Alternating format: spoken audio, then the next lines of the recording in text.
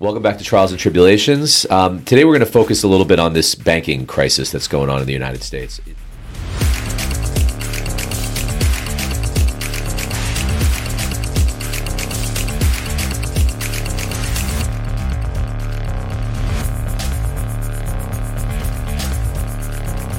It's an acute problem. It's an immediate problem. It's something that's interesting to talk about, and there's so many angles to it. So because it's hot in the news, figure we would bring a little perspective. It's hot in the news, and it's hot in our lives. I mean, starting since Thursday, we've had a heck of a few days. Yeah, it's like, and but not for us. I mean, like our company, fortunately, thank God, has no relationship to Silicon Valley Bank. Although I know people, so do you over there, great people that worked at Silicon Valley. And frankly, because they are such an important bank in our industry and in the tech industry, we got very close to doing work with them. It ended up not working out for whatever reason, and thank goodness for that. It could have happened very easily. It happened to lots of people. But what we've been seeing now, and what we've been hearing, not only is there concerns about the regional banks as it relates to small businesses and our customers, but the calls now that we're getting from investors, from people that are involved with us wanting to know about our banking relationships.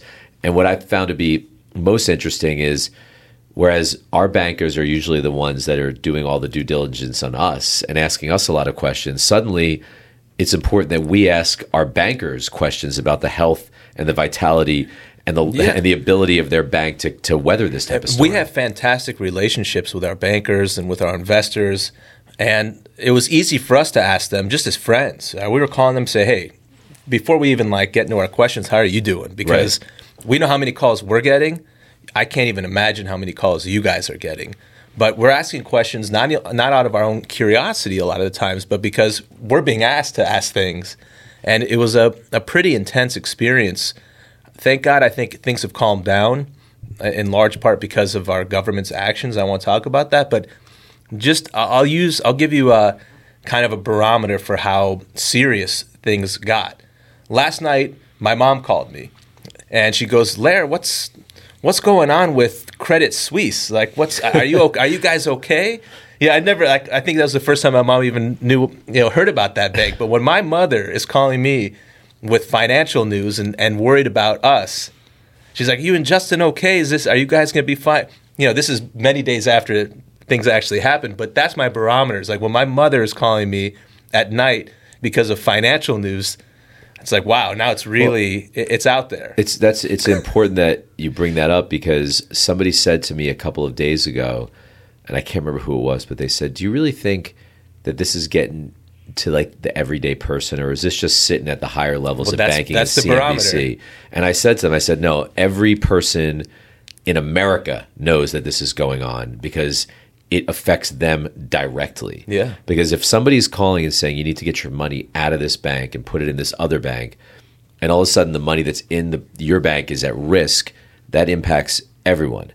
What I saw go down, which was the scariest part, was over the weekend, I have a good friend who runs a hedge fund, and he actually told me prior to the Fed making moves to protect all deposits that if you have money in any regional bank, get it out now. And I said, well, why? I mean, not every regional bank is going to fail. The banks that we work with, they're very solvent. They're not Silicon Valley Bank. They're not concentrated in the tech industry. So why would I remove my money from a regular, well-run, super regional bank? And his point was actually really intelligent. He said, you're right. The likelihood that the bank will fail is probably 5%, but you're not being paid for that 5% risk. You're not getting anything to take that 5% risk, and that 5% risk exists. So if you can move that money to Chase or Bank of America, where your risk is zero, why would you not do that? And I said, you know what, that makes a lot of sense, and I can understand why people are making this move. And you know what he said to me also, Larry, which I'd never thought about? He said at any bank besides the big 8 or so that are too big to fail, the strategically important financial institutions, aside from them, any money that is in a bank above the insurable limits is an unsecured loan to that bank. And that's really all it is. That earns zero yield. Yes. I mean, that's a very financially savvy, extreme way to look at it. And I understand all that makes sense if you're quantifying risk and you're and doing all of that. That's not the way an everyday person thinks, nor should that be the way an everyday person thinks. I think that, and this ties into a point we've been talking a lot about as far as backstopping deposits versus making shareholders whole. And I want to talk about that. But the very notion that someone in the United States has to diligence their own bank or be worried about the security of their deposits in a regulated bank and be thinking about playing a shell game of moving money from one bank to the other and then back because of some sort of insecurity about that bank's solvency, that notion by itself for me is extremely scary. And it shouldn't exist. And the fact that now it's crept out and it's everywhere and that fear exists, it's a very alarming situation. Well, and another thing that's alarming is because Silicon Valley Bank was the bank that failed, Silicon Valley Bank is synonymous with startups and with tech and with Silicon Valley because that's the name of the bank. And most people in the United States, again, I mean, we talked about in another podcast, the political way in which things are described to the American public. People assume that Silicon Valley companies are growth companies with a lot of money, with rich owners, and these are the people that we shouldn't care about, right? But that isn't true. The Silicon Valley Bank banked so many different companies and payroll and everyday Americans, but then you have people on CNBC and other networks saying that the depositors in those banks, the people who simply put their money or the companies that put their money in those banks, they shouldn't get it back because they didn't spread the money around or do enough due diligence on those banks. Who does due diligence on a bank when they put money in it? They just assume if you put it in, you can get it out. And the notion, like you said, that suddenly you have to understand the financial reporting of that bank before you put your money in it, it totally upends the idea of American banking. It's silly, and you know, it bothers me when this is sensationalized and politicized to say, oh yeah, they had too much money in the bank, they should have known, or yeah, they're risky tech startups, and to try to confuse people. No, these are companies that deposited cash in a bank that's regulated, and they should feel secure and not have to investigate at all. That this chartered, regulated bank, if you put your money in, it'll stay there. No, this wasn't an investment. No, this isn't. There's no speculation involved in this. It should be a zero risk proposition. That if I have cash, I can put it in an American bank and feel secure that it's going to stay there. Now, unlike 2008, when the bank bailouts provided money to protect not just depositors but also people who had equity which is in the banks. A huge distinction. That happened then, and we can debate whether it was the right decision or the wrong decision at that particular time. Today, that is not on the table, and it shouldn't be. Because people who make investments in the bank, people who buy stock in a bank or in any institution or any company, always should understand that there is a risk that that stock will go to zero if the company fails. Nobody should be backstopped by the American taxpayer anymore for a private organization. That is completely different than saying that the government will protect all deposits of Americans that put money in the bank. I believe personally that the American banking system, all deposits should be completely insured. Equity should get nothing if a bank fails and the FDIC takes over, but all deposits need to be protected so people have confidence that when they put their money in the bank, it isn't some unsecured loan to that bank. That is extremely important. When you erode that confidence, what you do is you cause a consolidation of the banks, and you basically create a government-run banking system, which is not what this country is founded upon. Absolutely.